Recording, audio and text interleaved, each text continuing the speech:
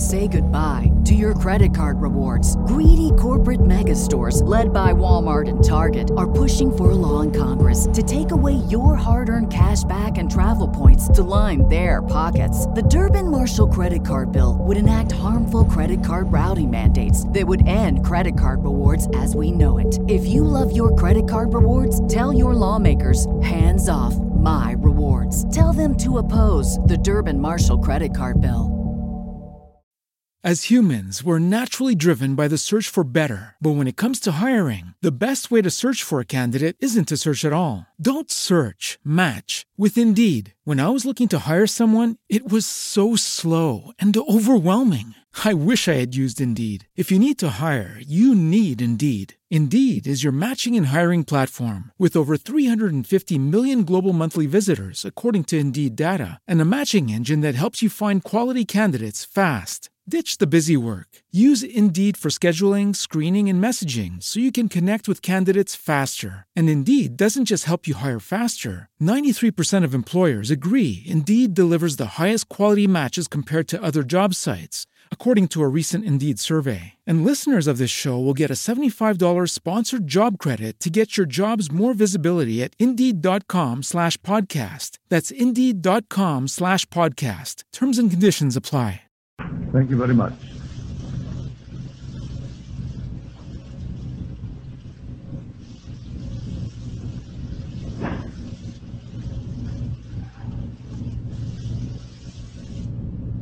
Tonight's subject is the secret of imagining. That is really the secret of God. For God is man, and exists in us, and we in him. The eternal body of man is the imagination, and that is God himself.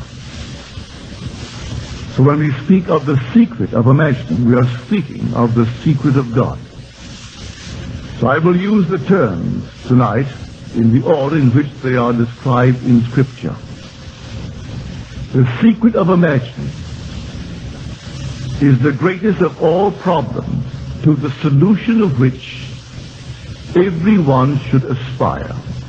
Now, these are the terms now that Paul uses in his description of Christ in his first letter to Corinthians. Supreme power, supreme wisdom, supreme delight lies in the solution of this mystery. For Paul describes Christ as the power of God and the wisdom of God. And the book of Proverbs describes Christ, called the Messiah there, as the delight of God. So here the supreme power is the discovery of the great mystery of imagining. So tonight I hope I can add some light to this wonderful mystery, because if you find it, you will find the secret of God's creative activity. We are told, also many writers having experienced it, take our late President Herbert Hoover. He said, human history, its many forms of government,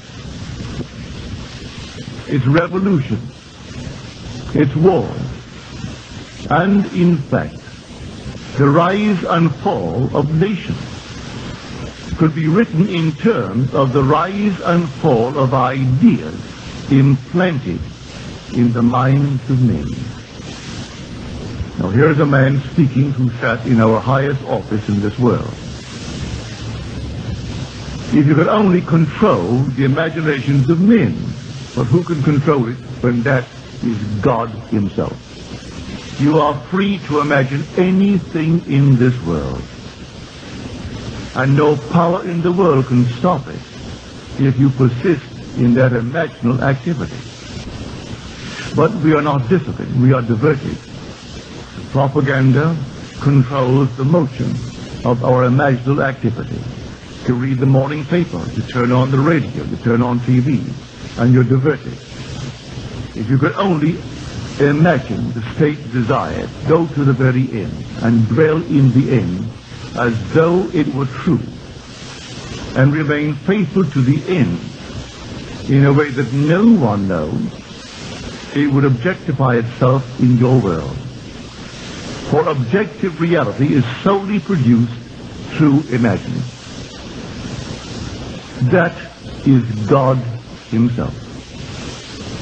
So when I speak of imagining, I am speaking of the creative power of God. I am speaking of Christ. That is the creative power of God. That is the wisdom of God. That is the delight of God. Man not knowing that, he thinks in terms of a person, not knowing that he himself is the person in whom God dwells. And he has to discover God within himself. When he discovers God within himself, he's still a person. But he discovers God as his own wonderful human imagination. That is God. And he discovers, if he observes what he's doing, that all of his imaginal activities do eventually become objective facts. But man's memory is so faulty, he can't quite relate his own imaginal activities to the harvest that he sees in his world that he's compelled to reap. Here is a very so-called wise man, wise in the use of the English tongue. His books are almost in all the universities of the world. I know they're in almost all the English libraries of the world. He's gone from this world now. I knew him quite well. He was a sheer delight as a dinner companion. He changed his opinion in later years, yes. But back in the 30s when he wrote Ends and Means, this is what he said, and this is all the substance. He said, I had motives for not wanting the world to have a meaning.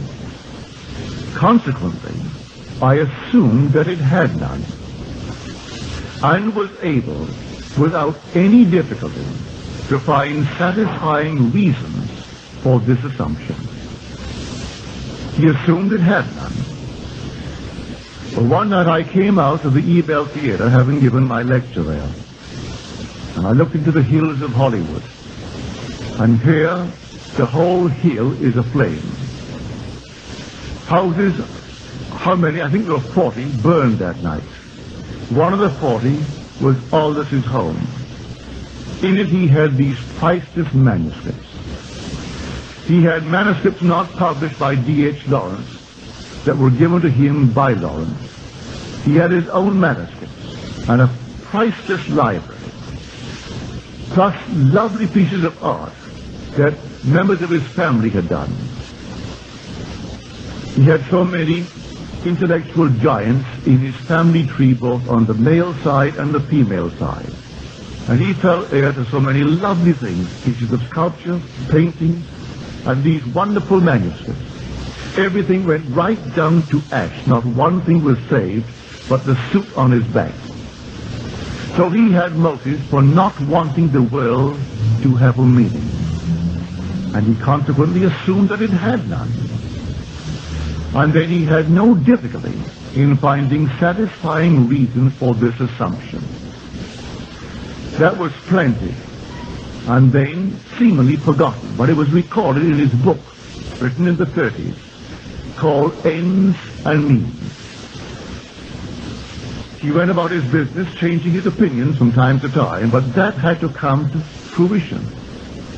So be not deceived, said Paul, for whatever a man sows, that shall he also reap. Well, you sow with your imaginal activity. Whatever man is imagining, that is what he is sowing. And when the time is right for its fulfillment, it comes to pass. And all that he held so dear in the latter days of his life turned into ash. It had no meaning. The world had no meaning. To him, they were priceless then, and he intended to give them to one of our universities here on the West Coast, either USC or UCLA. Well, that's what he told me. And then the whole thing collapsed and it all turned to ash. Our whole vast world is what we are imagining pushed out. And there's nothing but God, and God is your own wonderful human imagination. We are told in the book of John, he was in the world, and the world was made through him, yet the world knew him not. He came to his own home, and his own people received him not.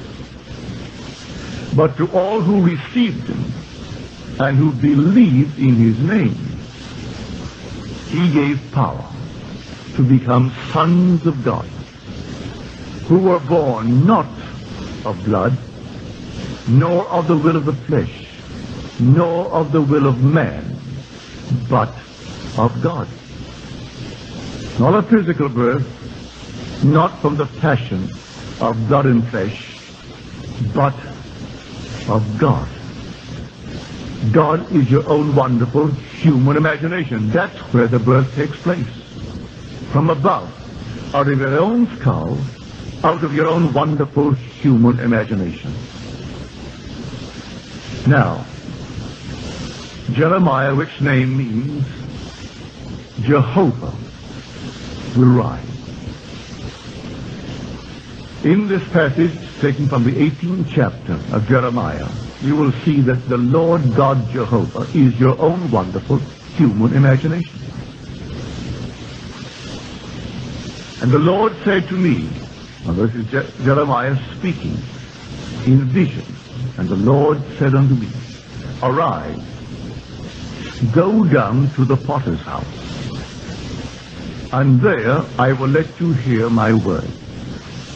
So I went down to the potter's house, and there he was, working at his wheel. And the vessel made of clay was spoiled in his hand. So he reworked it into another vessel, as it seemed good to the potter to do. Now the word translated potter in the concordance, the biblical concordance, is imagination. To form into a mold, to make a resolution, to determine. Now, in the book of Isaiah, the 64th chapter, O Lord, thou art our potter.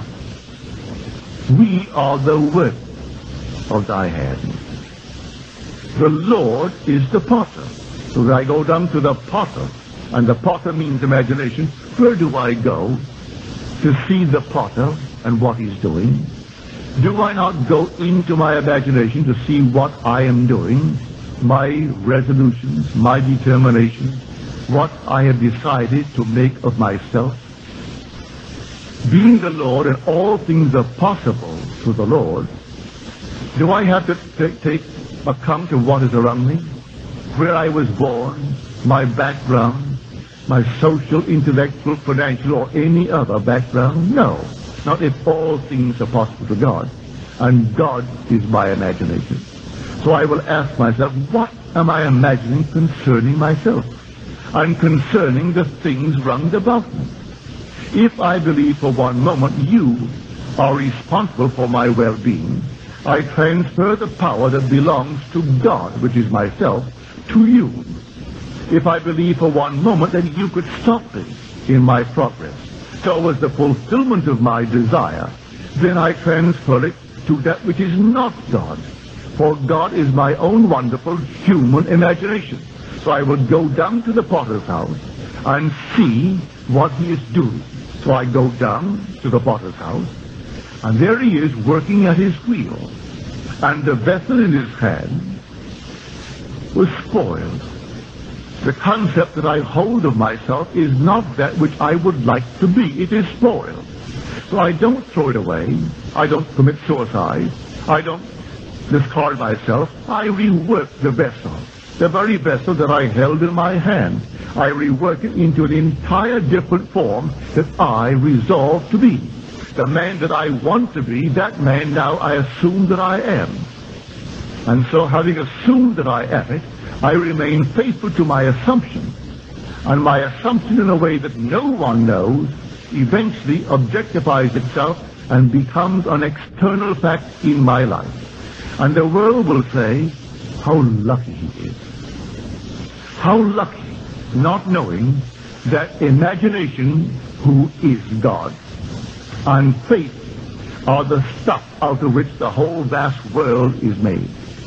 So in my imagination, I simply assume that I am the man that I want to be.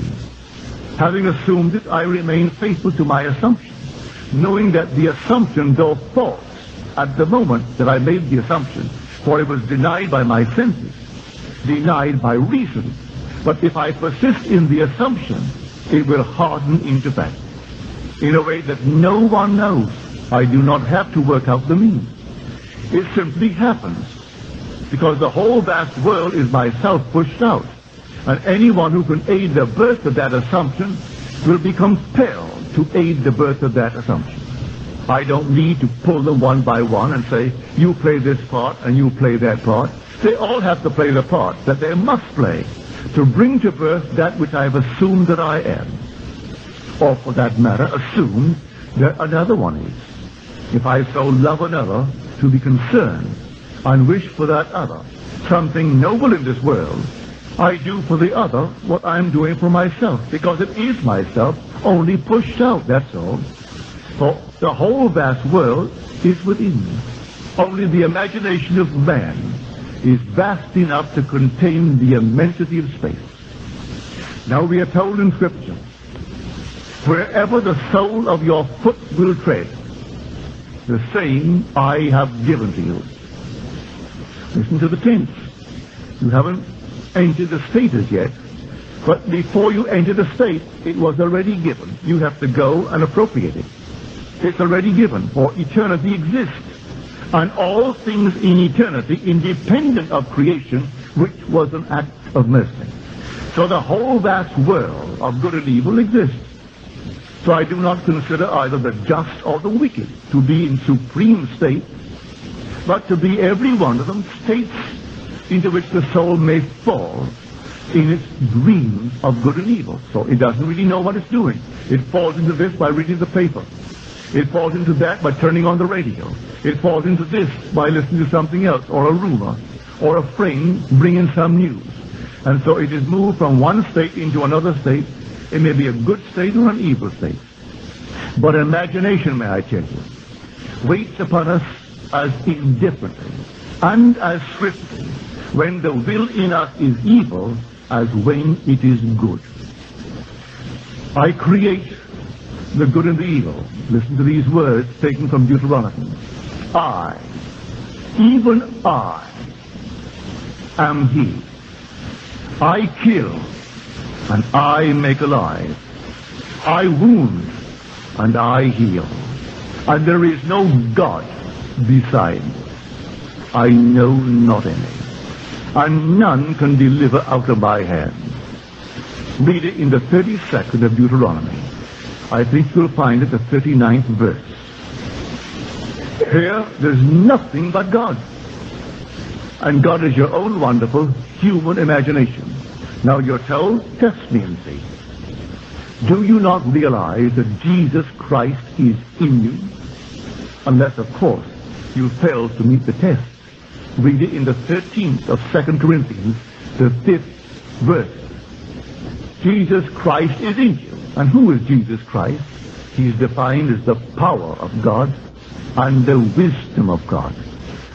That in 1 Corinthians, 1st chapter, the 24th verse. So there you will find the power of God is imagining. Imagination is God. God in action is Christ. And Christ is your own being imagining. So what are you imagining? It's going to come to pass. Let no one tell you that it will not. It will come to pass if you persist in the imaginal act. Everything in this world is God made visible. And God is your own wonderful human imagination. That is God. So God is man and exists in us and we in him. The eternal body of man is the imagination, and that is God himself. So in you dwells the creative power of God, which is imagined. And you can't stop it whether you wake in this world or sleep tonight. You are imagining. The whole thing is simply all taking place within you. And the day will come that you will awake to the fact that you are God the Father. You who seem so little in this world, so insignificant, one day you will awake to know who you really are. And you are God the Father. And as God the Father, you must have a son. And his son is your son. And his son stands before you and calls you Father. So I will tell you now who that son is. The son is David. David is the Messiah. David is the Christed one. Jesus is Jehovah. That is the Lord God Jehovah, and his name forever and forever is I am. That is my name forever and forever. And all generations must know thee by this name. He will first display himself not by that name. He will display himself as power. El Shaddai, God Almighty. But you will not know him as he really is until you really see him as infinite love. Infinite love with all the horrors of the world, and he alone creates everything, and yet he is infinite love. Yes, you'll meet him one day. You'll meet love, and love wears a human form, for God is man, and man is God. So you will stand in the presence of God, and his infinite love, and yet by him all things were made, and without him was not anything made that was made, because he waits on us as indifferently and as swiftly when the will in us is evil as when it is good. He created a tree of knowledge of good and evil, so you eat on it. And whatever you eat, you become quickly. And as far as the Lord is concerned, your imagination, it's indifferent to him whether you eat the good or the evil. For these are infinite states that you eat, and you fall into these states, and you pay the price of the state that you ate. So, be careful what you are imagining. I don't care what the world will tell you that you should imagine. You can use your own discretion as to what you should imagine. When you go into a restaurant, you don't say, bring me some food. You say, bring me a menu. And you select from the menu what you want. You don't go into a store and say, bring me a suit, bring me a dress.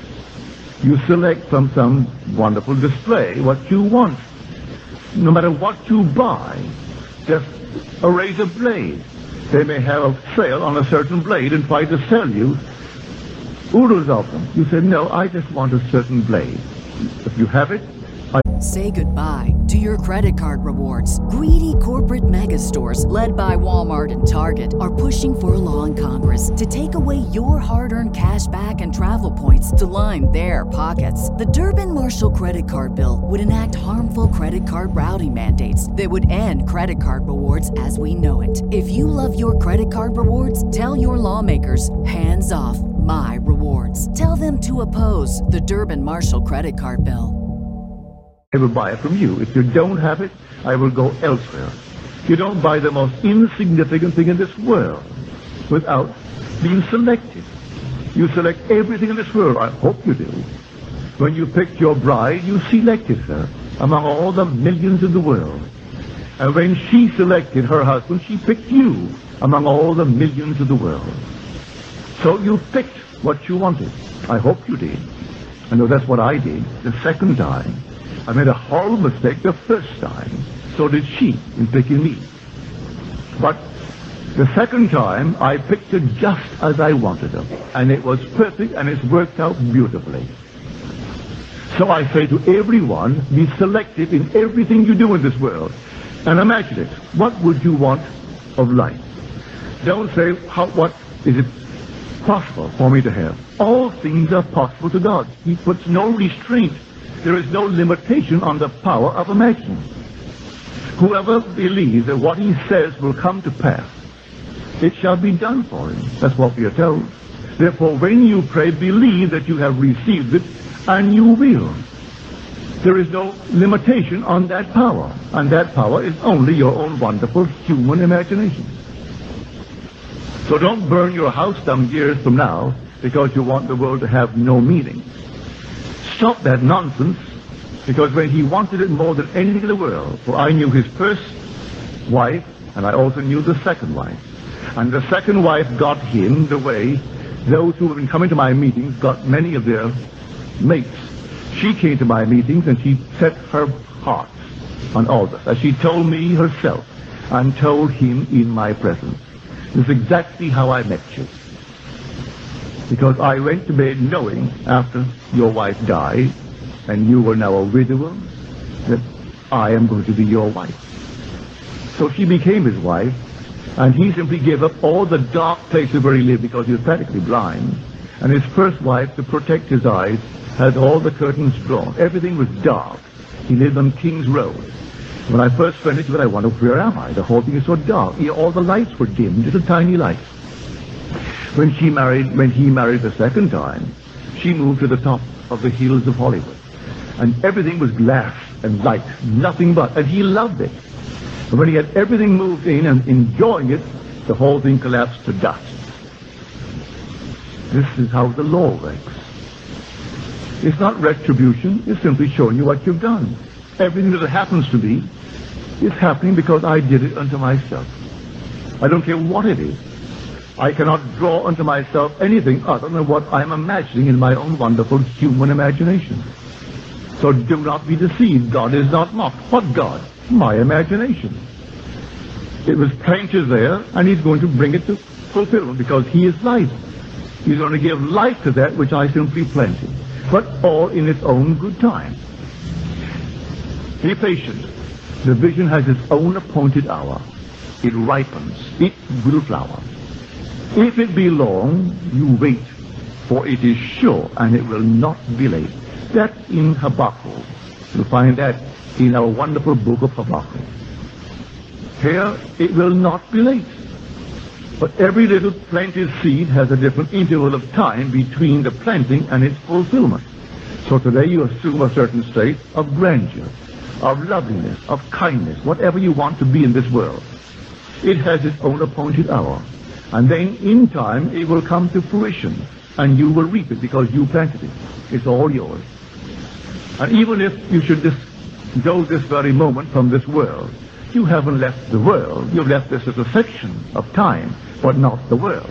For you are restored to life in a body just like this, but young, uncomfortably used, about 20, to continue the journey.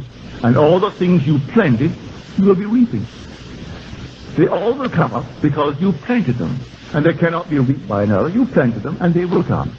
For the world is not confined to 3 fallen kings. This world of ours is complete, and it's vast, and it's big. In sections of time, you leave one section, and you find yourself in another. And these events will come into your world. Not a progression, like drop today in 1970 to find yourself in 1970. You could drop in 1970 and find yourself in the year 3000 or the year 1000. Makes no difference whether you jump forward or jump back. All these things will come into your world, and you will find yourself quite at home, leaving here and finding yourself in the year 3000, or leaving here and finding yourself in the year 1000. And the world continues, you continue, until he awakes within you. When he awakes within you, you are God the Father. And you know it only through one means, when his Son calls you Father. For no one knows who the Son is except the Father. And no one knows who the Father is except the Son. So when you hear people telling you, oh, I know who Jesus is, who Christ is, you say, yeah, you do? Well, who are they? Well, they're one, they would say. Well, then who is Jesus Christ? Do you know who he is? A good Christian will tell you, well, yes, I know that he is the Son of God. Then you can say to the good Christian who knows that Christ is the Son of God, then you must be God. Because only the Father knows the Son. And if you know the Son, then you must know that you are the Father. If you're near enough, he'll slap you. Because of his ignorance, he doesn't know. He couldn't possibly know the Son unless he were the Father and fully conscious of being the Father. So when you know who you are, you will know who the Son is. But it comes spontaneously and automatically at the same moment in time. You do not know you are God the Father until the Son stands before you, and then memory returns.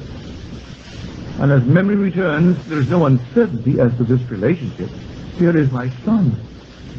I simply had amnesia. I didn't know. Through all these centuries, I had been dreaming, and I didn't know. Now here comes my Son. And God awakes within you, and you are God the Father. But while you're here in the world of Caesar, not knowing who you are, a law is given to you. And that law is what I'm talking about tonight. So how would I apply it? I must first have an objective. To reach my objective, I must know what I'm imagining. At least in the end. In the words of Robert Frost,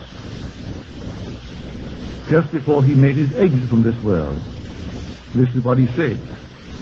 Our founding fathers did not believe in the future. They believed it in. The most creative thing in man is to believe a thing in. So you go to the end. Remain in the end as though it were true. And if you remain faithful to the end, means will unfold to externalize that end. So they did not believe in the future as we are taught in our schools to believe. That our founding fathers had an idea and they believed in the future. No, they believed it in. They dwelt in the end and wrote there and dwelt in the end. A complete break with the entire past. They were not lifting anything from other parts of the world. A complete different concept of democracy. The most difficult form of government in the world. But to this day, the best. Nothing comparable to it. But the most difficult. When everything is easy in a dictatorship, shoot him. Don't believe in him, but shoot him. Appropriate the power and then destroy all opposition. But not in democracy. When you and I can do what I'm doing now. I have the freedom to tell you what I'm telling you. And no one is going to arrest me for what I'm saying. In complete contradiction to what is being taught this day in the churches of our world. I am telling you that Christ is the power of God and the wisdom of God. And the man spoken of is you. You are the Christ who exercises his power wisely or unwisely. So you are crucifying him morning, noon, and night by your misuse of this power. These are the blows that you give to Christ. Every time that you exercise your imagination unlovingly on behalf of anyone in this world, you are abusing Christ.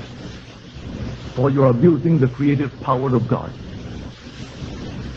And then you're free to do it. Well, I'm telling you, try it. You just take the most glorious concept of yourself in this world. And having assumed that's what I want to be as a man, don't ask anyone for permission. You assume that you are it. Sleep in it just as though it were true. Wake in it just as though it is true. And then go to work just as though it's true. And you will find the whole vast world remolding itself in harmony with your assumption. When you reflect upon it, you are amazed at the bridge of incidents that came into being across which you moved to fulfill that state. You have no idea how this whole thing came into being. But that wonderful unfolding picture as you reflect upon it seems so natural. It seems so natural, you will say to yourself, well, it would have happened anyway. That's how natural it happened. But it would not have happened in eternity had you not assumed the end and lived in the end just as though it were true. So the secret of imagining is to conjure in your wonderful mind's eye a scene which would imply that you are the one that you want to be. Enact it in your imagination just as though it's true. Give it all the tones of reality. Give it sensory vividness, as taught us in the Scriptures. Come near, my son, that I may feed you. Your voice sounds like Jacob, but come close. And Jacob comes close, and he felt the hair which belonged to Esau, Esau being the external world. You sung like Jacob, but you feel, and you have the odor of my son Esau. Then he pronounced a blessing upon him. And just as he gave him the blessing to be real in this world,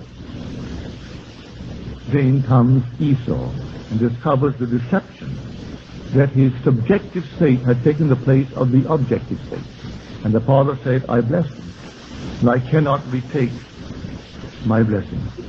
Even though he came through deception and deceived you, I can't take it. Can't take it back. So here is my Esau. My outer world is Esau. But I don't like what I'm experiencing in the outer world. But I would like to continue in the outer world with a different experience. So I close my eyes to the obvious. I construct a scene which would imply that it's taking this position. It has supplanted this world. I'm no longer the man that I was. I am now the man that I always wanted to be. So I bring that into my mind's eye, and I reenact it in my mind's eye, and give it the tones of reality, and give it sensory vividness, like putting my hand upon it and touching it. And then when I'm thinking from this state now, having given it all that I can of reality, I open my eyes, it vanishes, and this returns. But I say to myself, I gave it the right of birth. I am apologizing to you, but you must vanish now. My present state that I dislike must now vanish from my world, and the state that seemingly at the moment is unseen will come into being and take the place of the present outward world. So this is the story of Esau and Jacob. Jacob is the supplanter, the subjective inner state, and this is the outer state of Esau. Now here I am thinking from this room. Here is an important point in the secret of imagining. I'm always thinking from a state. If I don't like the state that I'm seeing and that I'm experiencing, well then, what state would I like to be in? Assume it. Conceive it in your mind's eye and assume it. Now view the world from that state. It's all the difference in the world between thinking from a state and thinking of a state. I'm always thinking from, and most of the time we're thinking of. Of is at the moment subjective. From is objective. I take the state I'm thinking of and bring it into my consciousness now and think from it. As I think from it, I'm clothing it in reality. I'm giving it the tones of reality. And when I open my eyes, it vanishes, just as you're told in Genesis that he vanished the minute the other one returned. And so the father says, he deceived me, but I gave him the right of birth, and I cannot take it back. So I give that state from which I view the world the right of birth, and it has to come to pass. These are the secrets of imagining, or the secrets of God. And the secret of God is Christ. And Christ is imagined. It's the power of God. It's the wisdom of God. But it takes a man to express the power of God, because God and man are one. God and man are one.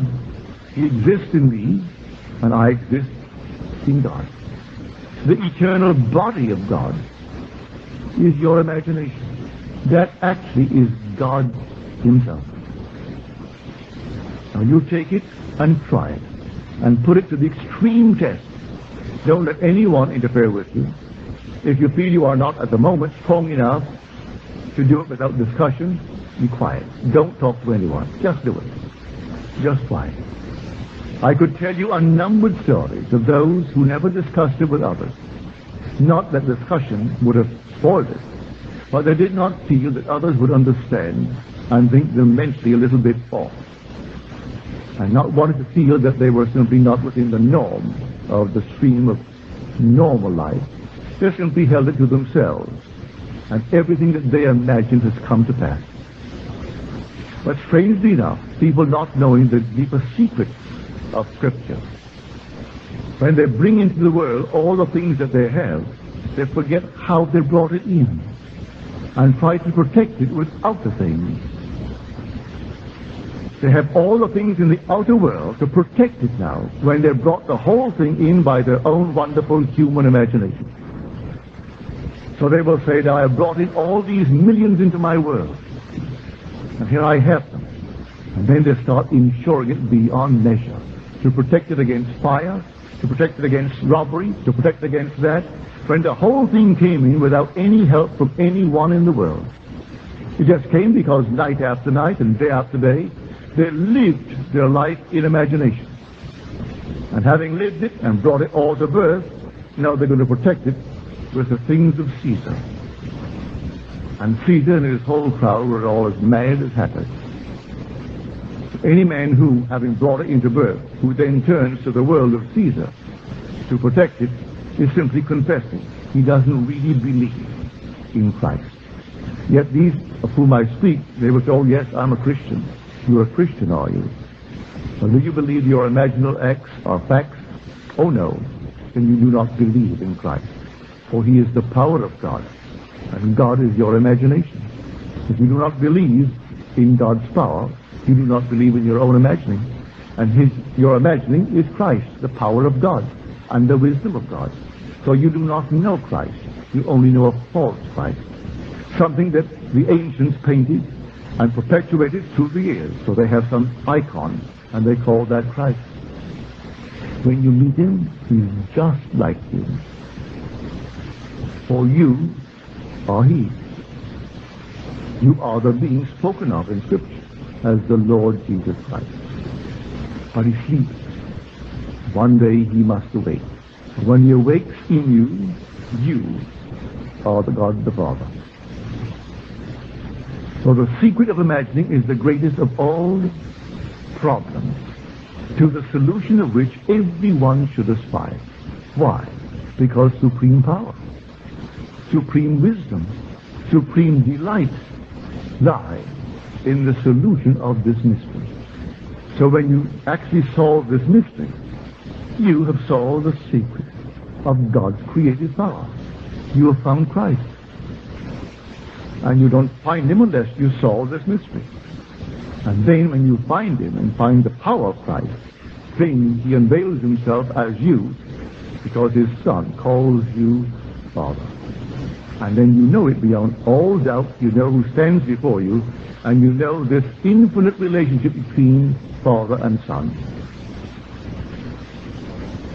But I haven't met anyone who wears the cloth who will accept it. They had not been taught it. They're giving me the traditions. They're telling me what they had heard in school. So they speak from theory, and I'm speaking from experience. I am not theorizing. I'm not here to theorize. I am telling you what I know. Mine is an assured I know, because I have experienced it. When you go out tonight, believe me, it is God going through the door as you go through the door. Not the little garment that you wear. That's dust. You'll return to dust. But I said earlier, if you follow me closely, God is man, and I capitalized the word man, and exists in us. That man is the inner man that exists in this outer man. This is the Esau. There is an inner man, and that inner man is called in Scripture Jacob. That's his first name. And his name was changed to Israel. The word Israel means the man who rules as God. Not like a God, as God. That's Israel. And then he goes through and finally comes to complete fulfillment in the one known as Christ. That is the story. The outer man will return to the dust. The inner man is immortal. And that inner man is your own wonderful human imagination, and that is God himself. Now when you go, trust in God, trust in your own imagination. Imagine noble things, lovely things. I don't care what the world will tell you, what it looks like. You continue in your lovely concept of what it ought to be. But begin with self. And live in an all wonderful, noble life. What's wrong with being, well, you name it. I don't care what you want in this world, how precious it may be in the eyes of others. It's not beyond your right or beyond your ability to achieve it. If you can simply assume that you have it, well then, let it be. It will be done for you. For ways and means will unfold that you will not consciously determine. You only determine the end. I dwell in the end, and living in the end, I create the means to the fulfillment of that end. As humans, we're naturally driven by the search for better. But when it comes to hiring, the best way to search for a candidate isn't to search at all. Don't search, match with Indeed. When I was looking to hire someone, it was so slow and overwhelming.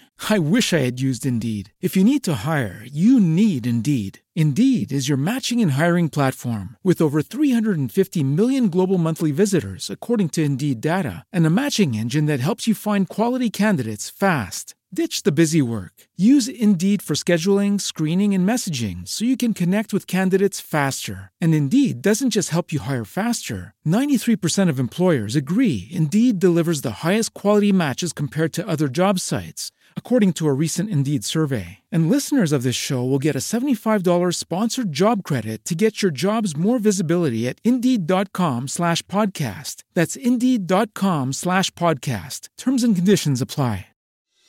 It's time for another season of the Palmetto Porch, an original podcast from Discover South Carolina. I'm Devin Whitmire. Join me as I get to the heart of what makes South Carolina such a great place to visit by speaking to the locals who make it so special.